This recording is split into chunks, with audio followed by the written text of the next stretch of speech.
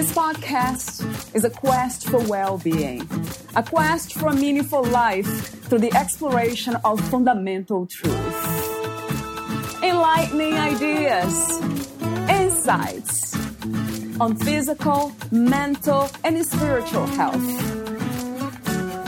The inspiration is love. The aspiration is to awaken new ways of thinking that can lead us to a new way of being well. Welcome to Body, Mind, and Soul Healing Conversations.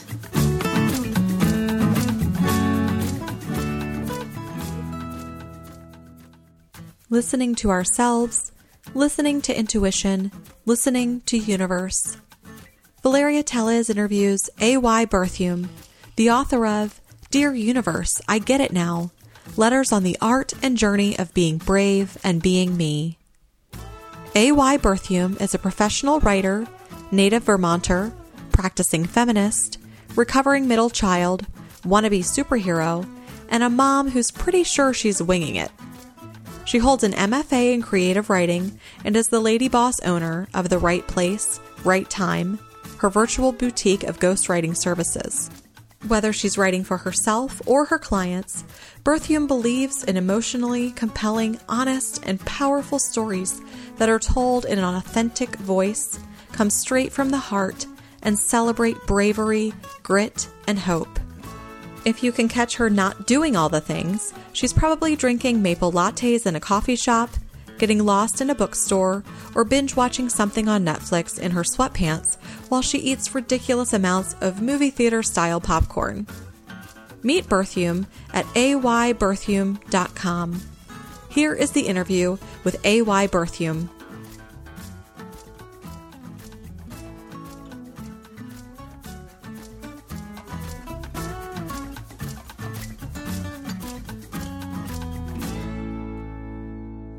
In your own words, who is A.Y. Berthiaume? A.Y. Berthiaume is a brave, resilient writer and mom, and native Vermonter, recovering middle child, a feminist, and a wannabe superhero.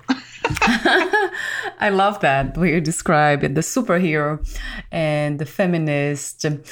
And this is something that I often don't talk about, feminism. For some reason, it doesn't come up. So let me ask you the question, what is feminism? What is your own perspective on feminism? My perspective on feminism is really that women receive the same rights and privileges and care as their male counterparts, and that women's rights are human rights, and that we deserve the same place in a variety of industries and fields and institutions, and shouldn't be overlooked simply because of the way that we identify our gender or the body parts that we have. And this is something that still happens, right? A.Y. It's still there.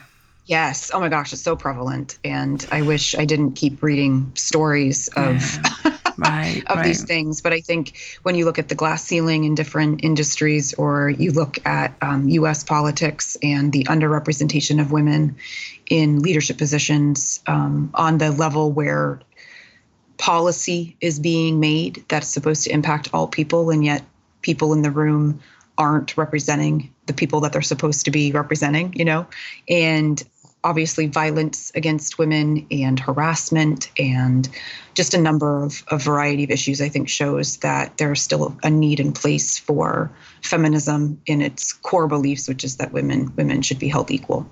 Yes, I agree. And do you see any movement toward change in this area? I think we are starting to see more women believe that they can be in politics. And I think with that, it will pave the way for others to jump on the path. And I think that's where we really need women the most, is in those positions of power to make decisions. So I think that we've seen some change and some momentum, but there's still a lot of work to be done. I think that the Me Too movement has, kind of spread across the globe.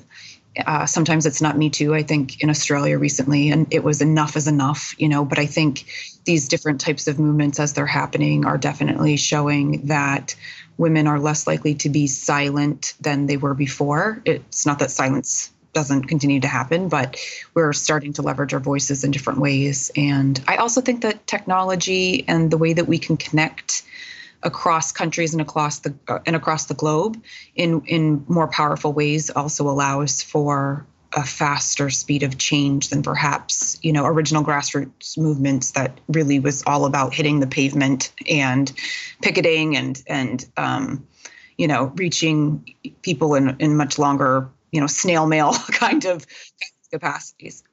What do you love most about being in a human female body? I think that there's an incredible strength and miraculousness of being in a female body. I'm fortunate enough that this female body that I have is capable of bearing children. So in that way, the strength of being able to carry a human life is something that I could not have possibly put words to before it occurred. And even in having my son and unfortunately miscarrying a second, there's still something incredibly powerful about what the female body is capable of. So I'm wondering if we miss something that is, extremely important and special in being a female body, or somehow we can experience that kind of joy in different ways? I think that we can experience that kind of joy in different ways. I think not everybody wants to be a parent. So there's that. There's a choice. Not everybody's body is able to have children for a variety of reasons, right? That doesn't make those bodies less beautiful or less inspiring or less meaningful. I think that there's obviously circumstance, right? Maybe we want children, but it doesn't happen for some reason or not. And I think that, we find meaning and joy and beauty and strength in ourselves and in our bodies in different ways. 2020 has been this very different time for all of us, challenges and change. For you, what insights have you gained and what has changed? 2020 was interesting. So as a mom, I can kind of look at this from different perspectives. As a mom, what 2020 and the global pandemic offered to me, though it was an interesting gift, actually. So here I'm in Vermont in the United States, and before our state decided that we were going to go into stay-at-home measures and daycares and schools and all these places where you usually send your children during the day closed, I had actually written on a heart-shaped Post-it note that I wanted more time with my son before he went to full-time kindergarten in the fall. And I put that heart-shaped Post-it note inside a journal with some other kind of intentions for the year or something. And I don't think it was a week later when daycares closed. Wow. And he was home with me a lot. And at first it was really a struggle because I was running a business from my house and I didn't have to get used to that so much. But all of a sudden I was trying to figure out, how do I keep my business going? I'm a solopreneur. I'm self-employed. The only way that I keep, food on the table, right, is by working. And yet I have this very important job as a mom to make sure that his needs are taken care of. And how do I juggle and balance all of this? And it was not easy. There were definitely challenging days, but gosh, did we have so many magical moments that I feel we wouldn't have captured had the circumstances been differently. So we had lots of days inside the this pop-up tent, and we built forts, and we created a hopscotch on the carpet out of masking tape. Wow. And we created a huge mural in the hall out of construction paper that looked like a towering tree and tall grass. And we went on walks, and we inspected pine cones and bugs. And so there was a really magical time for he and I in all of that. And it really helped to be kind of focused on childhood wonder and curiosity, to be in the moment, to be grateful that we were healthy, that we had a safe house to be in for the duration of the time that we needed to be, that the people that we loved while we couldn't see them were also safe where they were. So there was a lot of gratitude and looking at things through a lens of, a very specific perspective, focusing on blessings and silver linings versus the trauma and the tension and the stress that obviously was there, in the midst of this pandemic. But, there was also a lot of gifts as a result of this pandemic, and a lot of things that I think individually, but also culturally, that we can gain from COVID-19 and how it's shifted things. From a business perspective, it actually ended up being a really wonderful year because it forced me to get really creative and think outside of the normal box. And so I ended up having a really tremendous revenue generating year with my small business, despite the challenges. And I would not have predicted that going into 2020. So, per usual, the universe does offer us gifts through the messes in life if we are willing to see them and accept them. So that seems to me like the universe played a part. So you wrote the book, Dear Universe, I Get It Now, Letters on the Art and Journey of Being Brave and Being Me.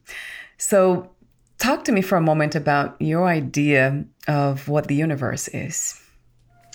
So I grew up Catholic, and being Catholic kind of came with a very specific prescribed set of ideas around religion and God and faith and that kind of thing.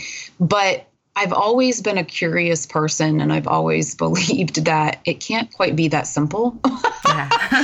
I feel like, the world is a complex place, and we are complex beings, and, whatever happens beyond the physical realm that we can see has got to also be very complex to have created such complex beings. Right.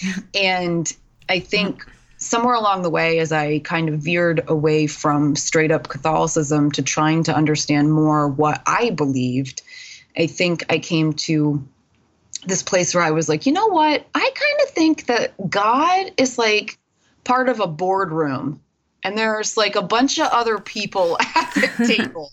And I think he's only one of the players. Like, I think free will's in there hanging out, like, has some voting rights, and, fate has some voting rights, and Mother Nature's in there somehow. So I kind of see the universe and God as being separate but joint forces, and kind of all a part of this blueprint that our souls are given, before we make it here. And so it's kind of fuzzy still for me even, but I see the universe as being definitely a huge part of the equation. It's energetic, it's spiritual, it's metaphysical, it's well beyond comprehension. It's magnificent and enormous. And I don't know, it's just always felt really authentic to me, I guess. Once I realized that this whole time that I've been journaling, that I've been writing to somebody or something, and realizing that it wasn't actually that I was writing to some other version of myself, but that I was writing to some other higher version of space and time, I was like, it feels really authentic that it be the universe, that it's not necessarily God, but something way bigger than my own existence and comprehension. And once the title of the book came to me in the vision, and I started to really reflect on what the book wanted to be and what was this, and I started to have all these kind of aha moments, I was like, oh, I think I've been writing to the universe the entire time. It seems to me like when writing, there's something about writing that is so mysterious. From my experience, it has been. It's just the books I wrote, they just wrote themselves. They ended up just becoming something that I didn't expect them to become. Yeah, that might be what you call the universe playing the part. Everything it is the universe, as I tend to think that what is not the universe. So talk to me for a moment about the main inspiration and intention of writing your book. Interestingly enough, the main intention of the book originated by knowing I wanted to write other women's stories, ghostwrite other women's stories. And I thought, well, geez, if I'm gonna do that, I should probably prove to these hypothetical people that not only do I know what I'm doing, but that I have the courage and vulnerability to honor my own stories with a book before I try to sell them on the fact that I'm going to do it for them. So the book originated as just I need to write a book.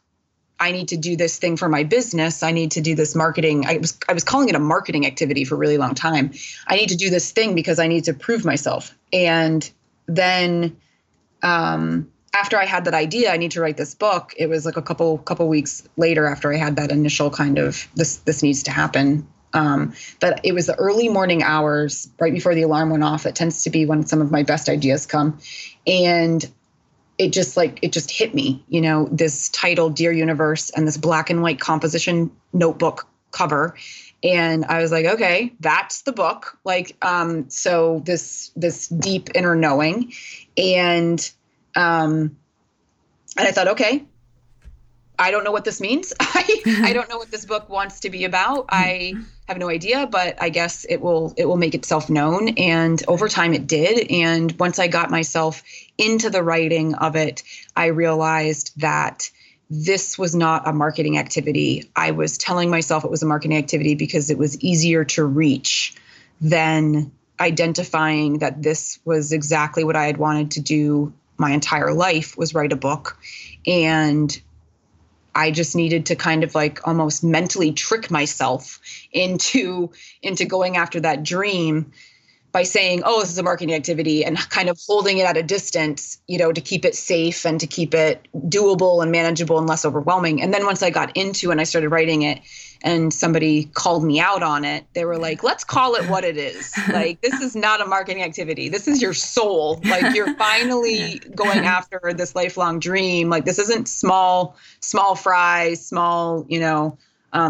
this isn't a small thing that you're doing. This is a very big thing that you're doing. And then I could recognize, you're right. This will benefit business, but now I realize this really is for me. And this is really to grab a hold of that dream I had as a child and actualize it.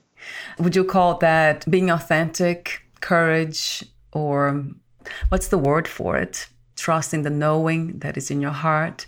What would you call it? That kind of action. I have heard that before. Love is action. So, yeah.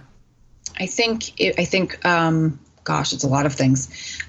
Definitely trust is a part of that. It's not just a trust in yourself that you can do something, but a trust that you've been given guidance that that's the direction you're supposed to go. So when the vision of the name of the book and the book cover came to me, I knew that was some sort of sign that this was the beginning of some journey I was about to go on, and that it was likely going to be the form of a book. And so each time something felt right, it just felt like another sign. And the more that I trusted the signs, the more that it, seemed authentic, and the braver that I got. So I guess it's all three things, but definitely trust first. And I think that what was really interesting about this book, unlike a lot of other book projects that I had started, was that it felt really good every time I worked on it. I could feel as I was writing it that this was what it was supposed to be, and it's what it wanted to be. and that the story that needed to be told was the thing that was coming onto the page. And the more that I trusted that, the stronger the work got, the more I was able to decide what the next step was. And the more I put it in front of, beta readers and editors, and every time they would come back with such wonderful, amazing things to say about this book. And I was like, okay, I'm trusting, and it's working out. Do you see the connection between healing and writing or journaling? Yes, I've actually seen that connection a really long time. When I was in college, I was studying both writing and psychology. And for a while, I really wanted to do a bunch of research just on like the healing properties of writing, like how writing would, lend itself to, rehabilitation or, positive mindset, which would enable healing or whatever. I never got around to doing that research, but what I did do one summer as an intern with the geriatric population in a rehab facility was I created this program that was called HUGS, which was an acronym for healing, uniting, growing, and sharing. And the premise of it was that through writing and the arts, happiness and camaraderie and joy could be found for the residents of these rehabilitation centers, who were often without visitors for days, if they were visited at all, who could have been struggling at that point in their lives with dementia or any number of things. And I would go around and I would help them with their poetry, or they would dictate to me a memory that they wanted to be captured into a story. And it was the most magnificent experience, because these elderly people who have lived 1,000 lives, it felt like, I was in my 20s and they were well into their 80s or whatever, had such rich things still that they were holding on to. Memories or experiences. Or one woman was close to 100 and she could still recite Longfellow poetry from start to finish, and just such rich wonder in each of them. And they were so excited to have somebody pay attention to what it was that they had to say and to offer. And I thought, wow, like not only is there power through word, whether it's me writing it or them writing it, but there's power to just being seen and heard. And writing is that, basically. Writing is putting something onto the page, and you yourself can be seen or heard through writing, but somebody else can feel seen or heard by what they read if they feel like the person who wrote it for them. So I think that a lot of healing in a lot of different ways is the very experience of being recognized in one's pain or trauma or suffering. And I think writing has the power to do that. I have a question for you about the trust that you speak of, the trust in the universe. Is that somehow a spiritual practice to you? I think I've actually developed it more as a practical practice. I like that too. I think I've learned to trust through having seen how many times I didn't trust. Yeah. Yes. And I think I read somewhere, it was a quote recently in working with a client, something about something along the lines of the pain is in the resisting. And so basically, essentially, like in allowing or in releasing our need for control, right, is pretty much where all of the good stuff lives, all the next moments, the next moves that we need to make. And I think in resisting or in trying to go traditional paths or meet the expectations that other people set or do the things that I feel like are next on the to-do list based on some sort of cultural understanding of what you're supposed to do when you reach a certain age or a certain milestone, none of that has ever worked out for me. And I think anytime I was being true to myself or authentic to what I wanted or following like my heart and my gut and where I felt I should go, that was when stuff felt like it was aligned and I felt more satisfied and more happy. And so I think I learned trust the hard way. And then once I learned to trust myself, I think I recognized that it wasn't so much always trusting myself, but trusting that higher power. And then I could lean in and I could see how this was a much bigger spiritual experience than I had ever given it credit for.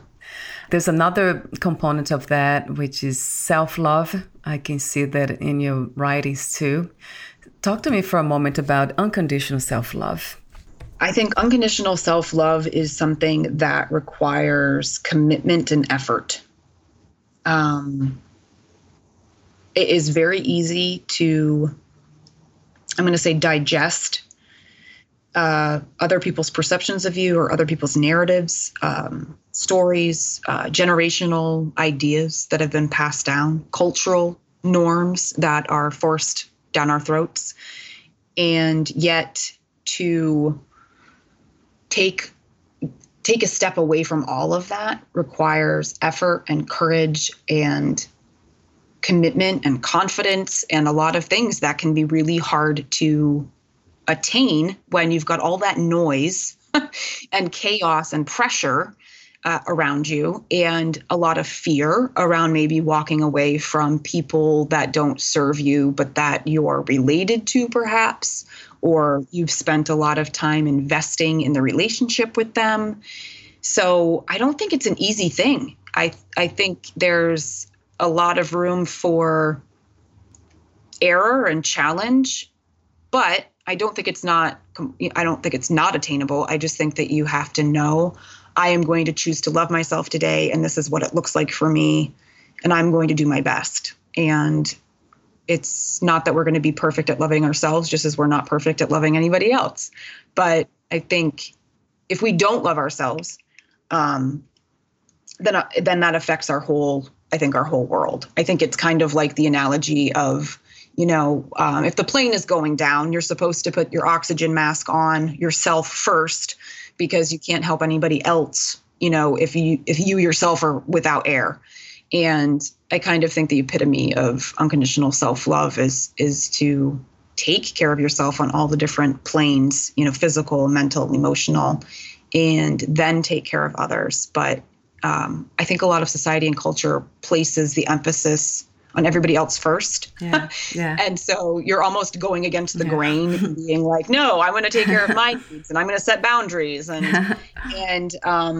true. And so it's an incredible act, I think, of bravery and courage, but I also think it's one of the hardest ones. And why do you think that is? This has been the legacy of taking care of others first. Where did that come from? I'm going to go with cavemen.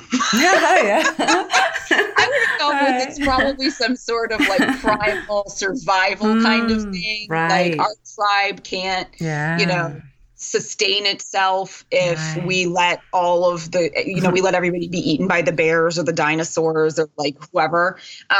So we better be looking out for each other. And I think, somewhere along the way, it morphed to like take care of all others and, save yourself for last. I also think to some extent, and I can't speak necessarily for all cultures, but, kind of Western American culture, I think, is predominantly, there's a lot of like Puritanism in the history and obviously patriarchy. And I think that there's, some narratives and beliefs that probably stem from those two kind of arenas that lend themselves to like,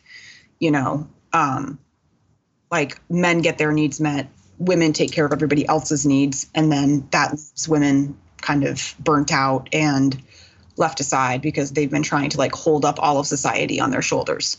That's not to say that men don't have their own challenges, because they've got their own stereotypes about what it means to be masculine, quote unquote. So they also have to figure out what it means to love themselves and to be whoever they need to be. That doesn't have to prescribe to cultural ideas, but I think we've kind of all created this monster for each other, and now we've got some serious untangling to do. What about the purpose of life, Lisa? What do you think that is? Gosh, I had a feeling you were going to ask me that question. So I was actually thinking about I did. shower. where I also do some of my best thinking. Yeah.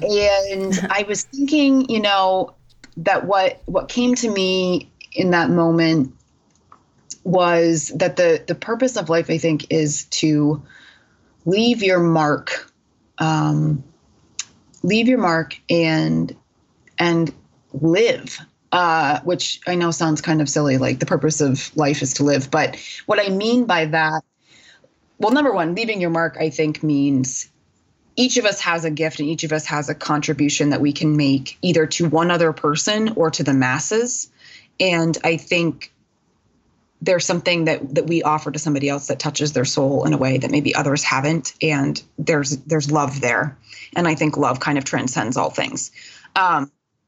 So there's that piece. But to live piece means like, rather than go through this existence that we get, and either you believe perhaps that you only get the one earthly existence and then that's it, or you could believe that you get to come back several times, and you've got past lives and future lives, and so whatever belief system you kind of lean into, I think however many times you're here in this early journey, like, wow, what a freaking amazing adventure that you get to go on. So why pass that time by, which inevitably goes way too quickly, no matter how long we think, life is going to be? Why pass that time being unhappy or feeling stuck or being angry with one another or hateful or intolerant? And I will say that the caveat, of course, is that we all have different privileges or lack of privileges. And so it's not just easy to like shake off and like go do the thing that we're really passionate about all the time, because each of our worlds is different in terms of what we're able to do based on circumstances sometimes. But I also think that we always have choices about how we respond to our circumstances. So, live, like don't let the opportunity to be here on this earth go by.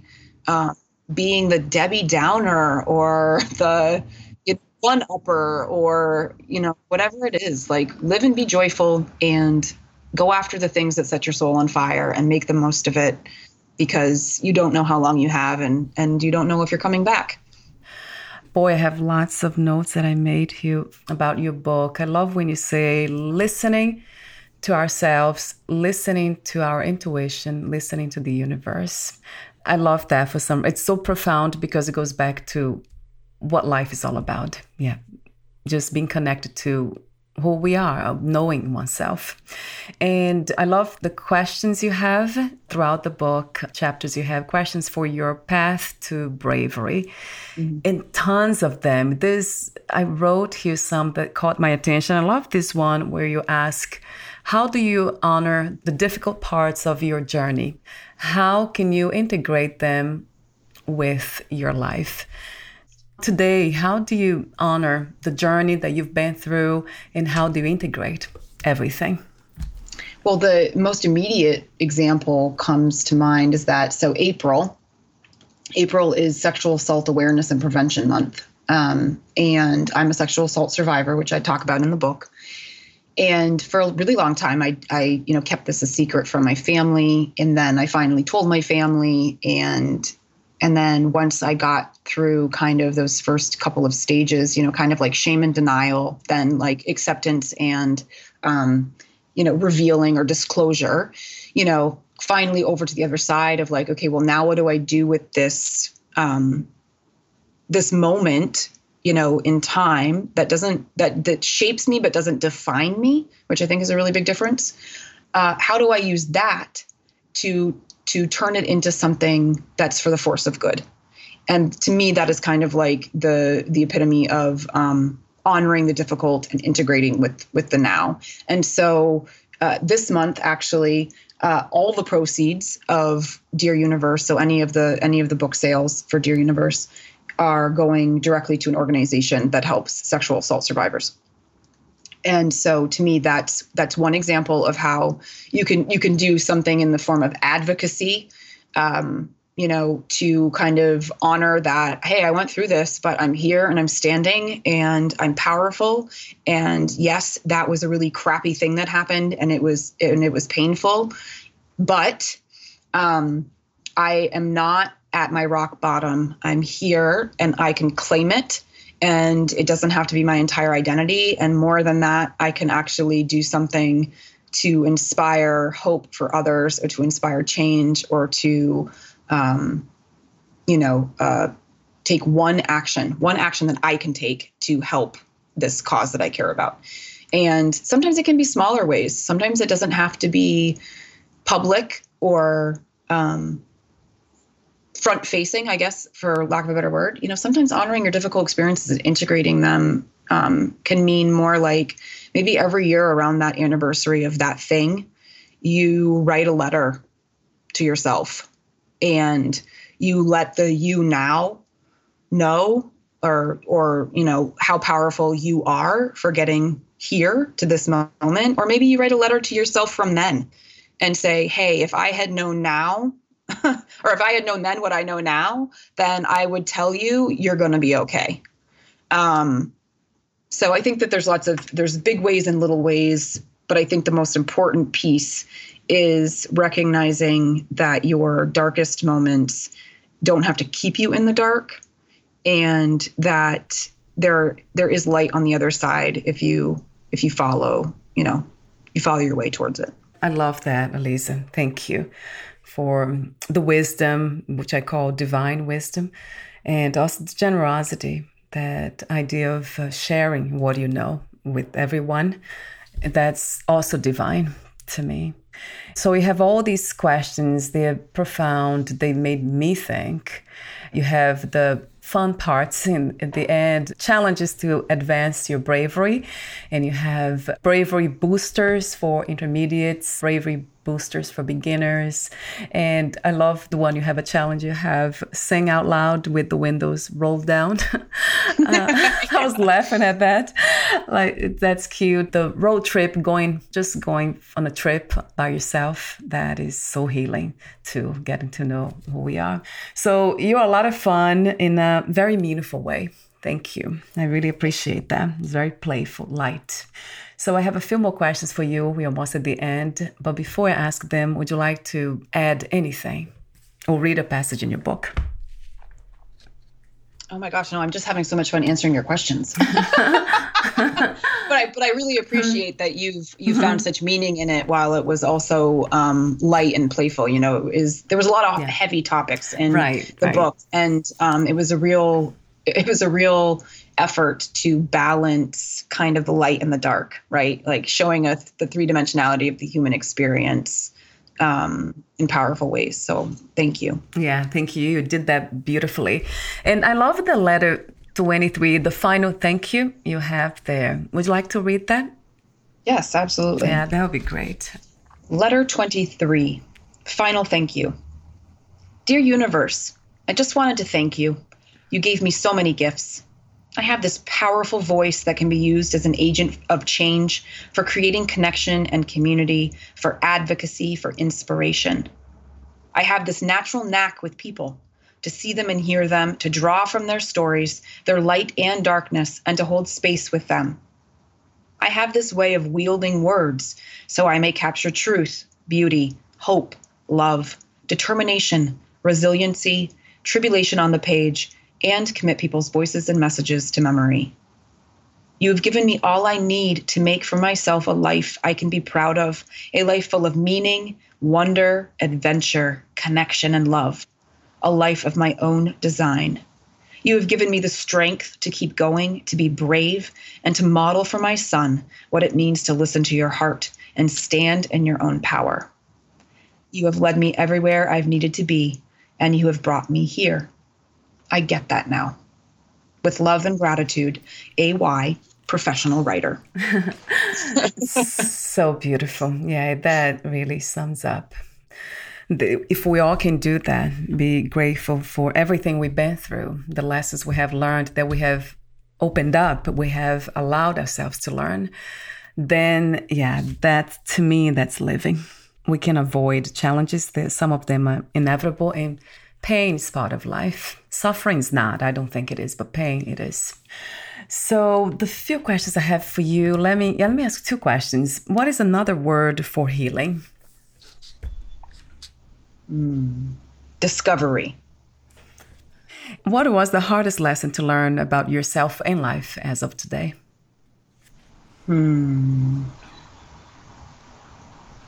I think the hardest lesson to learn about myself.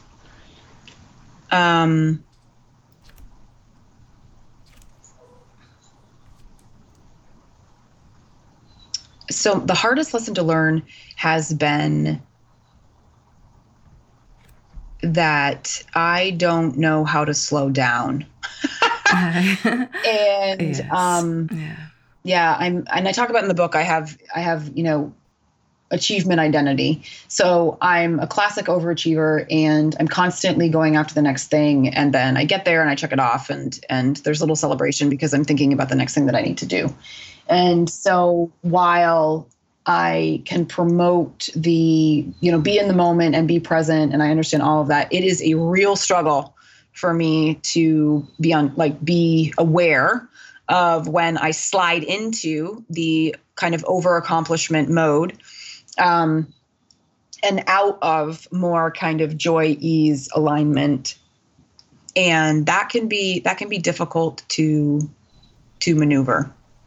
The more I hear you talk about this, I'm thinking, how am I celebrating all the things that I have accomplished or where I am now? Am I stopping to pausing? Yeah, I'm not sure. Maybe not. So we all have something. Yeah, thank you for the reminder, Elisa. And my last question to you is, what are 3 things about life you know for sure as of this moment? Oh my gosh, I feel like I just wrote this down in a journal. 3 things about life that I know for sure. 3 things about life that I know for sure. The first is that you are never too old and it's never too late. I think that we, I don't know why, but something happens as we get older that it's like all of a sudden people think that you just stop trying or something. Like you can't go after dreams or new ventures because you're older and like, what's the point? But I think that that's silly. So no matter what, it's never too late. You're not too old. The second thing is, there's beauty in our messes. Sometimes I think there's more beauty in our messes than when things are just like easygoing and joyful all the time. I think that the transformation and growth tends to come out of the mess, and that's where the beauty is. So that would be the second thing. The third thing that I know for sure, I think the thing that's coming to me, the third thing that I know for sure is that no matter the quality of other people does not mean that you have to change who you are or limit or minimize yourself to match the crowd that you are in. I really love your message, though. It's one of truth, staying connected to the heart, listening to yourself, and being big time, brave, courageous. So we are basically daring to inspire, isn't it? By being courageous, that's what we do. We inspire others. Thank you so much for your presence, your beautiful work. I love your presence, though. You're fun. You're a lot of fun. Thank you. Meaningful, spiritual fun. And your work. Thank you, Elisa. Thank you again. Thank you. And before we say goodbye, where can we find more information about you, your books, products, services, and future projects? So the best place for the Dear Universe book is to go to ayberthume.com/Dear Universe. But otherwise, I would love for people to find me over on my business website, and that's therightplacerightTime.com. And the first right is WRITE, and the second one is RIGHT. And again, that's therightplacerightTime.com. Wonderful. I'll have those links on your podcast profile. Thank you so much again, Elisa. Thank you. And we'll talk soon. Bye for now. Thank you for listening. To learn more about A.Y. Berthiaume and her work, please visit ayberthiaume.com. To learn more about this podcast, please visit fitforjoy.org/podcast. Thank you again for listening, and bye for now.